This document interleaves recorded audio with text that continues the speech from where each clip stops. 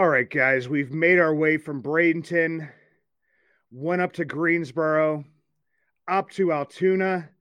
Now we're going across. You're going to start hearing some names here that you're going to be wanting to pay attention to coming into the season because, decent amount of them could be a part of the Pirates in 2023. I'm talking about the Circle City. We're going to the Vic. If anybody hasn't been there, man, that is a beautiful ballpark. Bringing in Jack McMullen from the Indianapolis Indians, Just Baseball Media, off of covering the World Baseball Classic with his boys down there. Did a great job and got to see some exciting baseball. Jack, how you doing today, brother? All good, man. Thank you so much for having me. I told you right when I hopped on that I slept about 12 hours. I landed at 8:33. I was in my bed at 9:15 and I got out of bed at 9:15. So I was operating at about 2% through that final, but I'm not typically the one to get corny or over sentimental about the game because we watch the game all the time, right? It's those brief moments that remind you why you love it and why you do this. That Ohtani Trout at bat during the WBC final was that reminder, why we want to be around baseball, because it was so cool. Really, really lucky to be in Miami.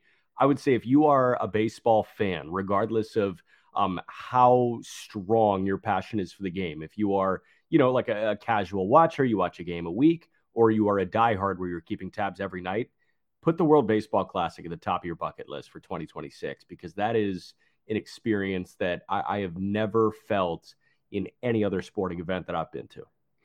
Yeah, and for people, it wasn't even teams that you maybe even had a vested rooting interest in, like a Mexico Puerto Rico game. Who Randy Arozarena is, but Yeah. You don't realize how he got to be part of the Mexican team and just the stories that are behind that. You have Lars Nootbaar out there in the outfield for Japan, and just a lot of just different cool stories, a lot of different cool storylines.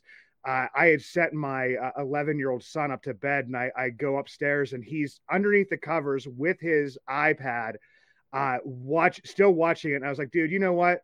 Let's just throw it on the TV in your room, and we'll just watch the rest of this game. And it was just so exciting. Just a baseball fan. Maybe it's not. Everybody's just like, I cheer for the Pirates, but I also cheer for just good baseball and just good storylines, man. Man, so in the World Cup, you adopt a country, right? Because the U.S. is only going to make it so far in the World Cup. And in Pulisic, great. But, when you get to the final, you got to choose a France or an Argentina because that's just a great soccer game. You got to watch it. In the World Baseball Classic, it was great that the United States made it all the way to the title game. And, you can absolutely cheer on the U.S. But how can you not fall deeper in love with Randy Arozarena in the big moment, right? That robbing of a home run and left in the semi against Japan was just a crazy, crazy moment. And it was like an of course sensation. Of course, Randy Arozarena did that. And then you've got these guys that, you've heard of, but you've never seen, like Hiroki Sasaki starts a game with a 102-mile-an-hour fastball. What are we doing here? That is baseball at its best. And I think everybody can buy into that.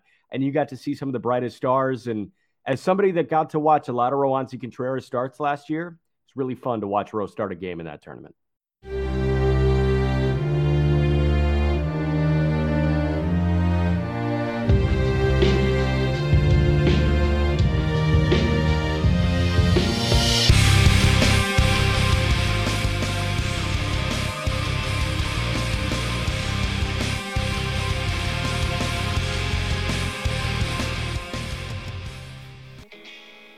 If you ever see me out and about in Pittsburgh, you will always recognize me, and not just because of the white beard, but also because the Y that is always on top of my head, the hat I always wear. The Yins brand, proud partners with Bucks in the Basement. 3 dynasties, 1 brand, Yins.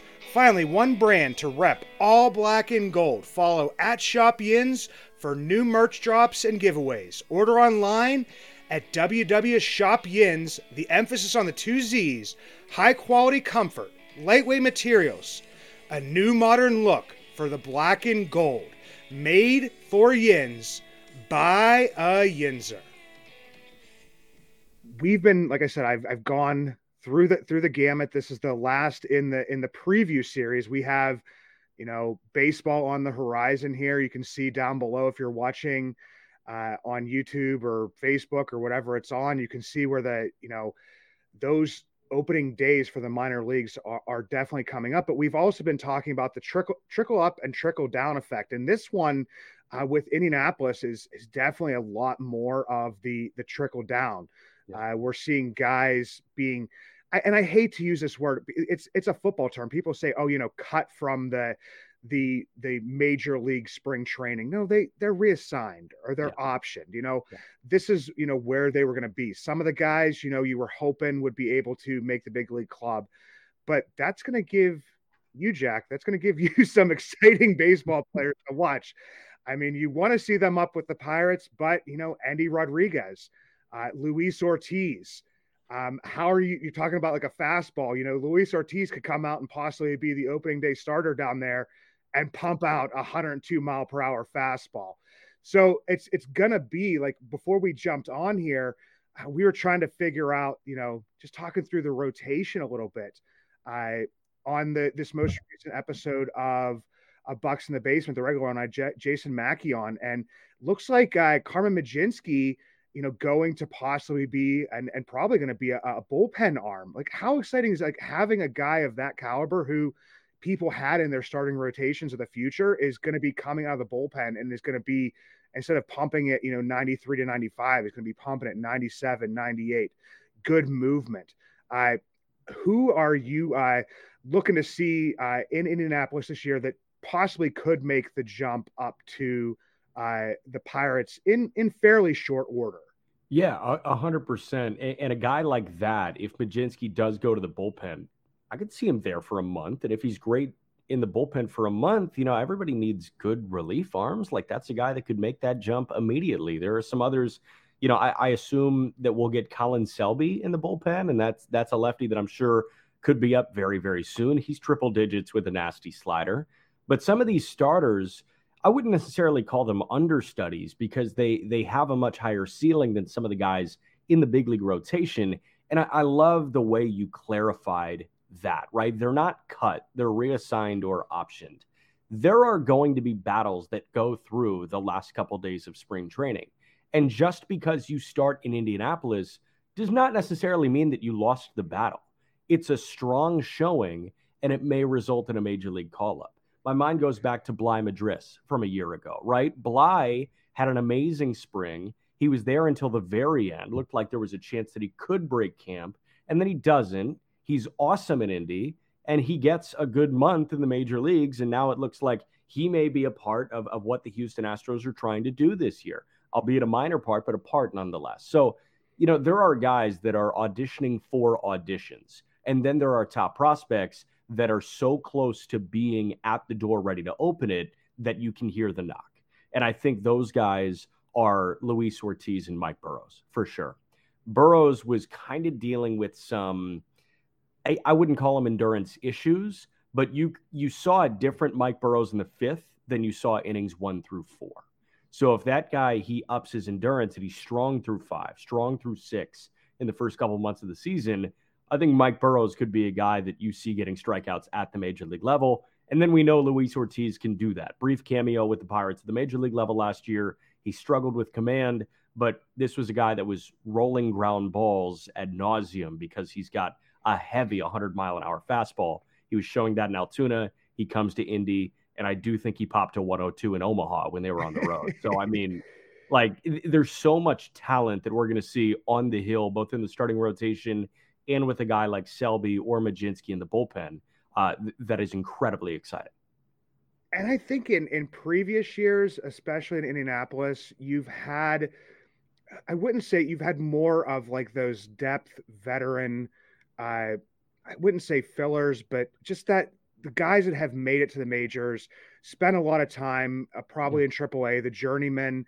And I don't see as much of that, moving into this season. It looks like that these are, you know, Pirates prospects, and it may be guys that they traded for, maybe guys that they've developed throughout their system. But I mean, I looked at, and I try to make my roster out as realistic as possible, but Yeah. I'm looking and it's maybe like a Chavez Young.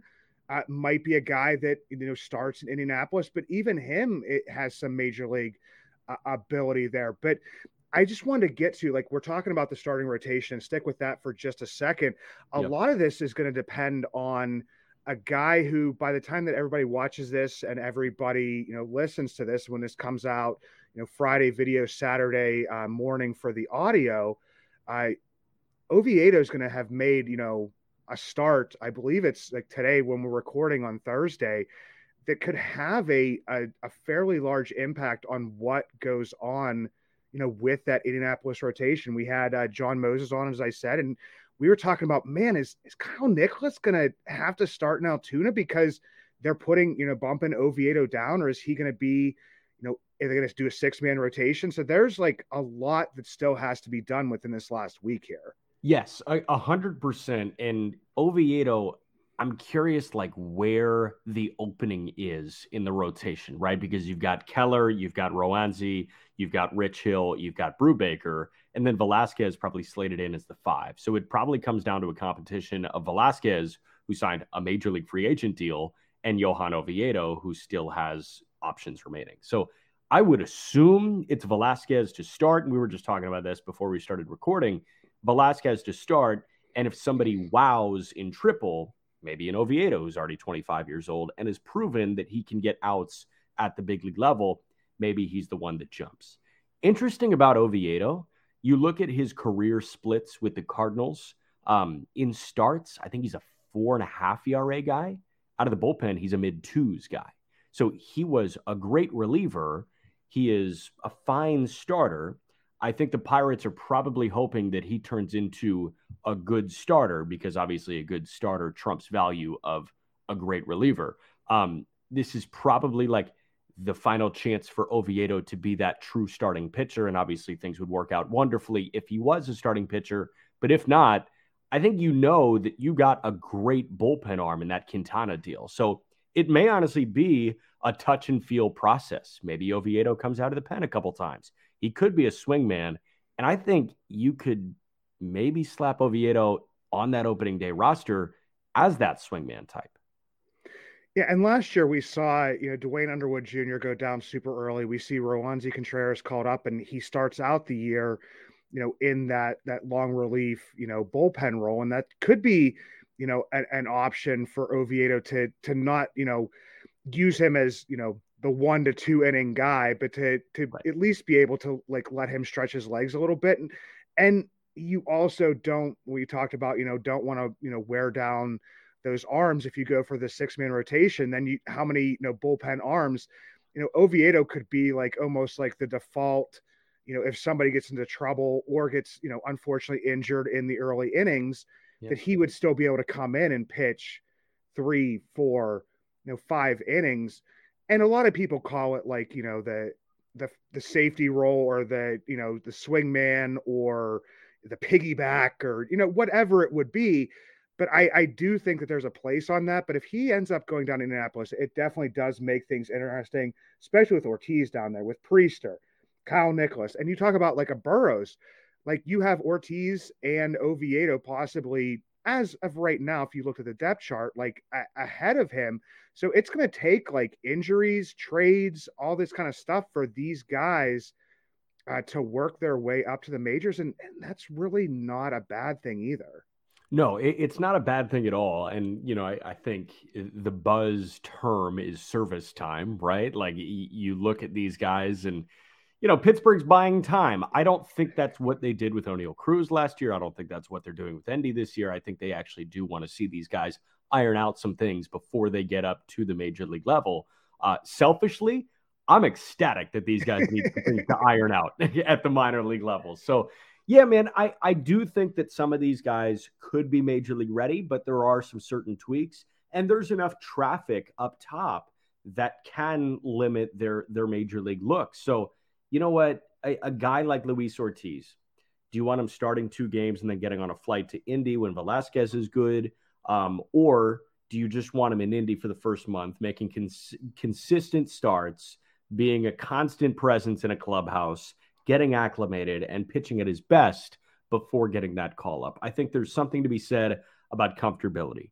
You ask all these guys, they'd rather be in Pittsburgh than Indy. But this is the last stop, and this is what I like to refer to as finishing school for these guys. How do you perfect your craft at finishing school? And I think for Burrows, it's clear like, hey, continue to master that changeup, fastball location. How do you get, righties out? How do you get lefties out? For Ortiz, it's show me command across 5 innings. For Oviedo, it may be show me success across 5 innings.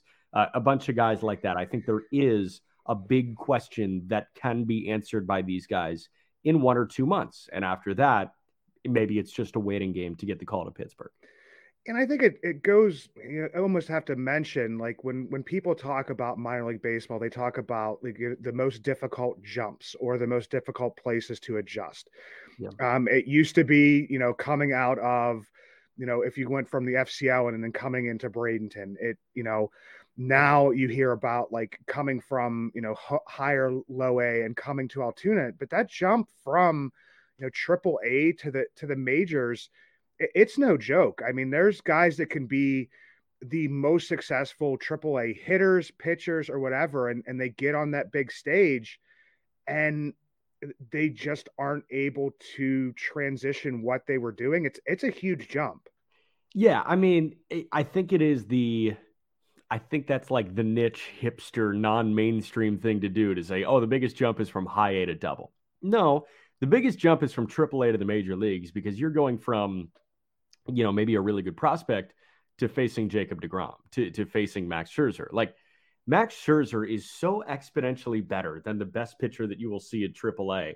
It's not even close. So the jump is from the minor leagues to the major leagues. Now, I understand where people are coming from high A to double, because, at high A, and I was in Fort Wayne for a season. I was supposed to be there 2 seasons, but 2020 is the year we shall not speak of, I'm sure. But in 2021, it was, okay, 89 to 90 and guys know where it's going, or it's 96, 97 and they have no idea where it's going. In double, the change is 96, 97, but these guys know where it's going. AAA, that to the nth degree. And then in the major leagues, you've got 100-mile-an-hour splinkers from Yohan Duran, and he knows exactly where it's going. So, I think there's that massive jump. I think it is more shell-shocking for hitters. But pitchers, you go from dealing with a Dairon Blanco in Omaha to a Mike Trout in Anaheim. And even if you keep it in the division, you're dealing with a Dansby Swanson, or you're dealing with a Joey Votto.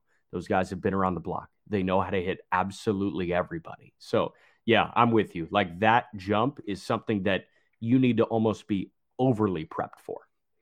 Yeah, because you go from getting the swing and miss on a slider that you don't, pinpoint correctly, to a major league hitter just pretty much spitting on it, yes, out of your hand, because they know it's not getting in the zone like whatsoever. There is just such a big adjustment. And when we're talking about, let's just go to the trickle down, and we've talked about the pitching staff. I mean, the outfield at this point in time, you have a Caden Smith and Jigba, you have, a Travis Swaggerty playing well out there.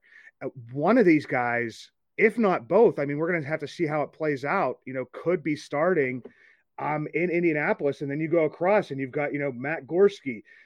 You've got all of these players that you're going to have to find spots for in the outfield. And I mean, I don't know if things have changed at the Vic at all, but I'm pretty sure there's only 3 outfield spots available there. We don't have that rover. We're not playing, church league softball. Yeah. There's only 3 spots for all of these guys. Well, I saw slam ball is coming back, which is the basketball on trampolines. So I think we're actually putting some trampolines in the outfield of the Vic. So that's the only change, but still 3 guys.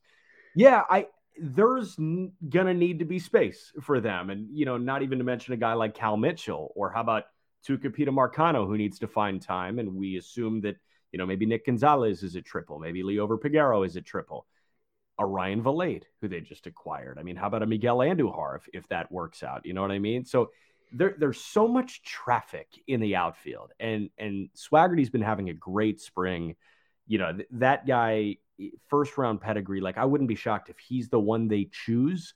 But Kanan, obviously, hitting the crap out of the ball, and I love Kanan as a guy. I think anybody that has interacted or seen, an interview with Kanan Smith and Jigba immediately latches on. You know that he's got, the big league mindset, and he is as affable as they come. I'm going to be lucky regardless. I think the Indianapolis Indians fans are going to be lucky regardless, because we're going to get 3 very talented guys in the outfield each night. And I hope Matt Gorski's not blocked, but he may be blocked by guys that are a little bit closer to the major leagues. I think that we are going to have 4 outfielders in the lineup, and one of which is going to be the DH any given night. I could almost see it as like a volleyball rotation where you like move around spot by spot. Like, okay, you're in center tonight, right? Tomorrow you're DHing on Wednesday, that type of thing.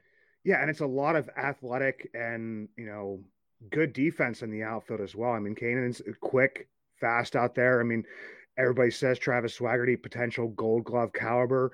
We saw, if he's down there at Chavez Young, we saw him. I believe he played for, what was it? He played for Great Britain, I believe, in the World Baseball Classic. Great Britain in the Times New Roman font across the chest of their jerseys. I don't know who approved those jerseys. I don't know who produced those jerseys, because did you see the part where the guy like brushed his shirt and like I think the eye or something fell off? I'm like, man, they didn't know that they had to have their own jerseys like before, like at least a week before, and then just went into production. I have no idea. Yes, that feels like they went to that mom and pop screen printing, shirt printing spot in downtown Scottsdale. It's like, hey, we need 40 jerseys by tomorrow. Yeah. That one was definitely a tough one. But even when we're talking about the infield, you mentioned Eliover Peguero, you mentioned Nick Gonzalez. I had talked about, what happens if they're going to keep like a G1 Bay more as a middle infielder, and he doesn't make it out of, doesn't make it up north to Pittsburgh. Then you're going to have to find time for him. You said it too, Capito Marcano. They've been giving him shots.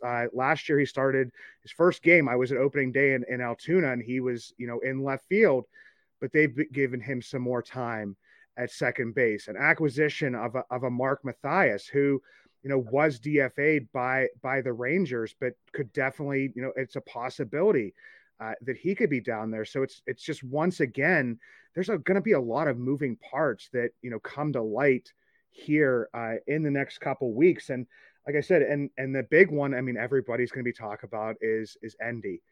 Endy coming to big league camp and coming with like, I'm pretty sure like 4 or 5 different gloves. Yeah. Because he was playing like multiple positions, but it kind of seems like that he's going to get a long stretch at catcher and a good look at catcher in Indy this year. I hope so. Endy is a very good defensive catcher in the brief cameo that I saw. And the beauty of just baseball, the beauty of having baseball as the full-time gig is I can dive into those things at 11 a.m. on a Tuesday. So yeah, I am very, very impressed with Endy Rodriguez, the catcher. And I know Endy Rodriguez, the first baseman, could be good. He has enough time at second base. I'm sure he could be good at that. He has enough time in a corner. I'm sure he can be good at that. He's a really good athlete. But Endy, the catcher, would be awesome. And Henry Davis, while he has a hose from behind the plate, he may struggle with some of the framing things. And who knows how important framing is going to be in even 2 years if automatic ball strike is implemented. But obviously you want the number 1 overall pick to be your catcher. But a guy that was flirting with 1,000 OPS last year, and by some outlets was the minor league hitter of the year, if he's good enough to be your catcher, he should be your catcher. So there's a serious competition there.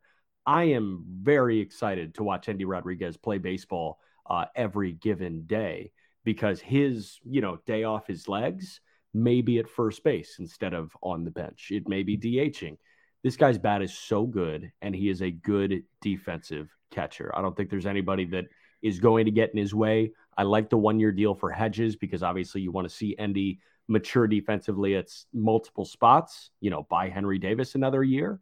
But yeah, man, I think Endy can be excellent. And, just some other names in the infield that may be taking up space or are certainly going to take up some reps. Drew Maggi, how about Chris Owings, right? Like these are guys that are AAA dudes. So we'll see how all that shakes out. But there is certainly that trickle down that you're talking about.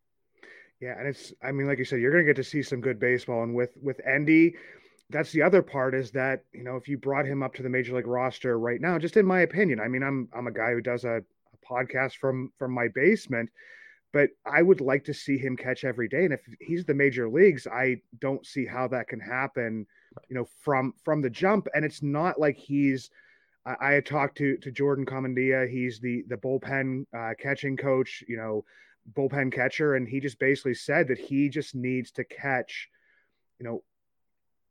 good major league caliber arms. And you're talking about possibly a Johan Oviedo, a Luis Ortiz, a Mike Burrows, a Priester. So, I mean, when it's like iron sharpens iron, I don't think that in previous years, possibly, prior to the realignment, prior to the point that we are in the rebuild, it may not have been, the same caliber arms. And it's not a knock on the guys that were in AAA before. It's more of just praise for the guys that are there now and how close and how well they've been developed.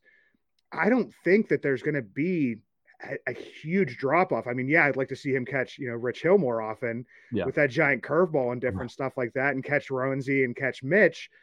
But I don't see the drop off as being as much as it was before. And then also catching every day, and then also possibly catching the guys that you are going to be a battery with, hopefully for 3, 4, 5 years, whatever it would be in the major leagues. Yeah. I mean, let's fast forward to when all these guys hit their first year of arbitration. So let's look at, 2027, right?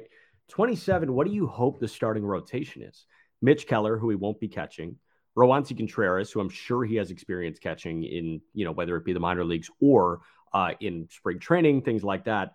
But then you ID a Priester, you ID a Burrows, and you ID a Luis Ortiz, and that would be an excellent 5 that you roll forward with. So, yeah, I think there's something to be said about Endy catching guys that he will be with for a long time. I also think sharing a clubhouse with guys that he will be with for a long time is really important. I think the best example of that in recent years was Omaha in 2021. Omaha had 3 of the 4 top home run hitters in minor league baseball. They had Bobby Witt Jr., they had MJ Melendez, and they had Nick Prado. Vinny Pasquantino was also on that team.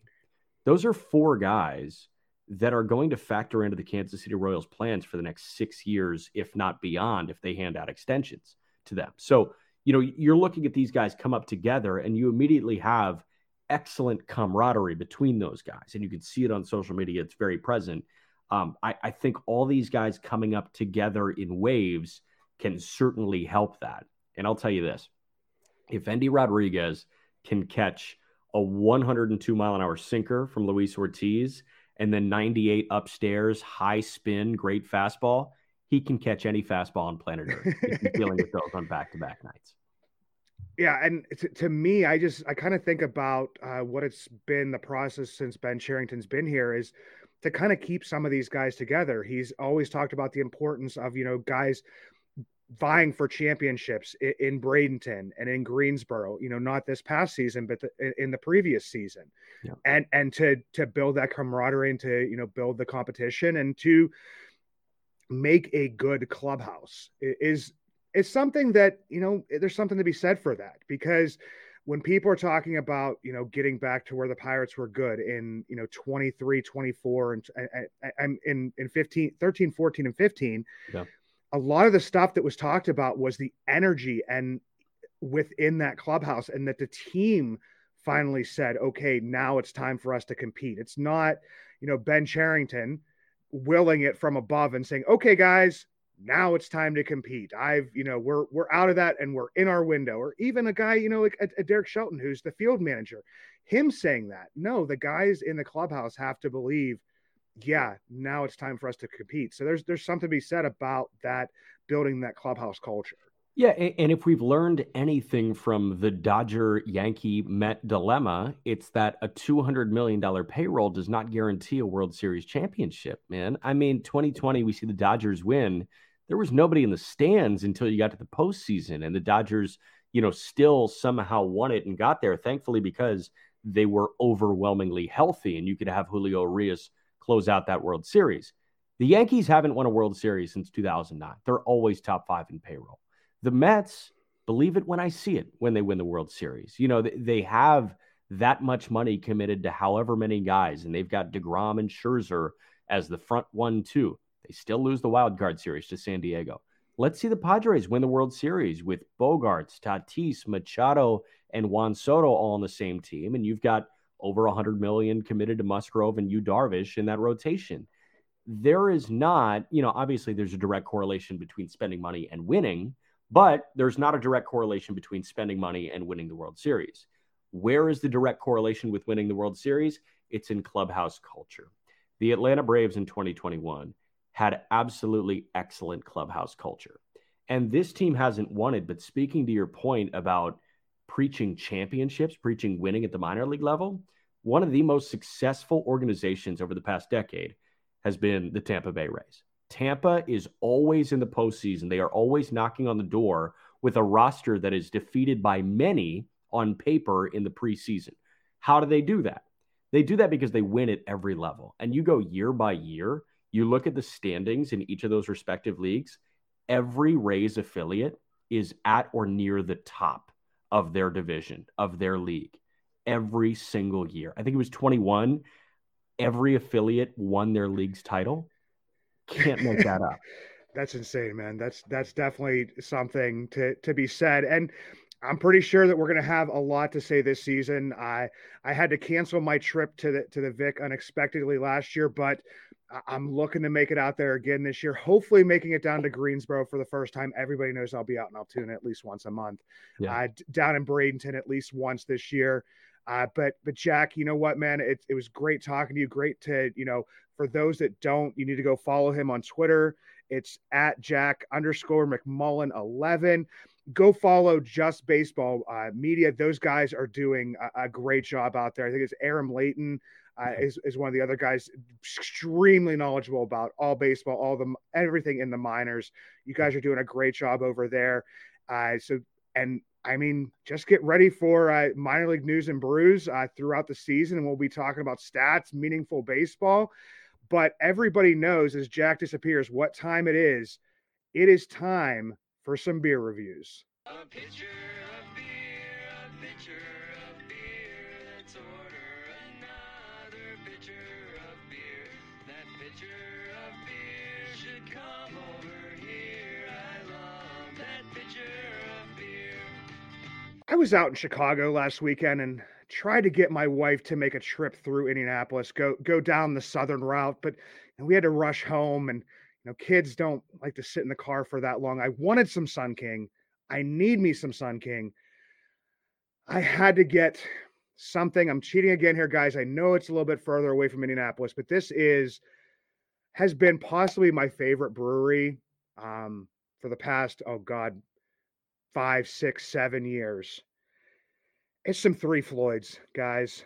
It's some Three Floyds. And to tell you the truth, of this 4-pack that I got, because everybody knows I review 4 beers, I hadn't had 3 of these. I guess I was just drinking way too much Zombie Dust and too much Gumball Head. I'm not going to take my wife's Gumball Head. She's got her 6-pack in there. So, guys, I am going to be reviewing, and this is what I've been sipping on during this whole show here. It's a Jinx-proof lager. And I mean, I know that I have some lighting issues. I got to work on that, but Three Floyd's cans are absolutely, they have great names, everything like that. Everybody knows I operate on the weighted based on batting average system, 400 being the best. I hopefully don't get any 100s down there, but for a lager, for me, there's not much better than this one. I knew it was going to be good. It's from Three Floyds. I'm giving it, probably a 400 batting average, but they got to adjust it with the weighted. Goes down to about a 350. Oh man, got to get Zombie Dust out of the way. Zombie Dust, I've been drinking this and I make my wife stop at a Binny's out there in Chicago or whatever it would be on the way out just to get a 6-pack of Zombie Dust. I don't know if you can give something like a 450 or a 500, but this is definitely, top of the line IPA for me.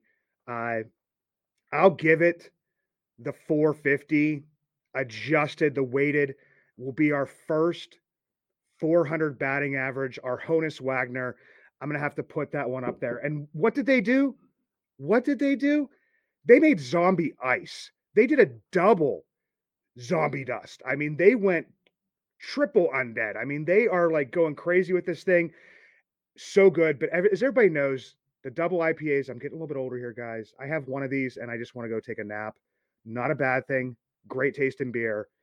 This one's coming in 425 adjusted to a 375. The last one we have here is the Three Floyds Barbarian Haze IPA. Love the hazy IPAs, not for everybody. This one's coming in 375 adjusted to around a 325. Definitely liked it, but it can't compete with the originals. And like I said, everybody, going to be doing some live podcasts coming up here. We're going to be doing the home opener from Allegheny City Brewing. Going to be doing from Patrick's Pub next week for the actual opening day. Going to be still talking minor league baseball. Still going to be reviewing stuff. Going to be getting out to Altoona, getting out to hopefully Indianapolis, and test tasting those beers. And just to let everybody know, I'm going to be out in St. Louis for the second weekend of the season. Going to be doing some urban chestnut. Going to be broadcasting live from there because it's not just the beers around the minor league ballparks. It's it's brews from wherever you would go and wherever you could drive to. So for everybody that doesn't, please follow Bucks in the Basement. Please follow at Bucks Basement, minor league news and brews inside the Bucks Basement, coming out with prospect articles. I write, at least 2 prospect articles a week. A top 5. I also do a through the prospect portal every Thursday. And let's go Bucks, let's go Indians, let's go Curve, let's go Hoppers, and let's go Marauders.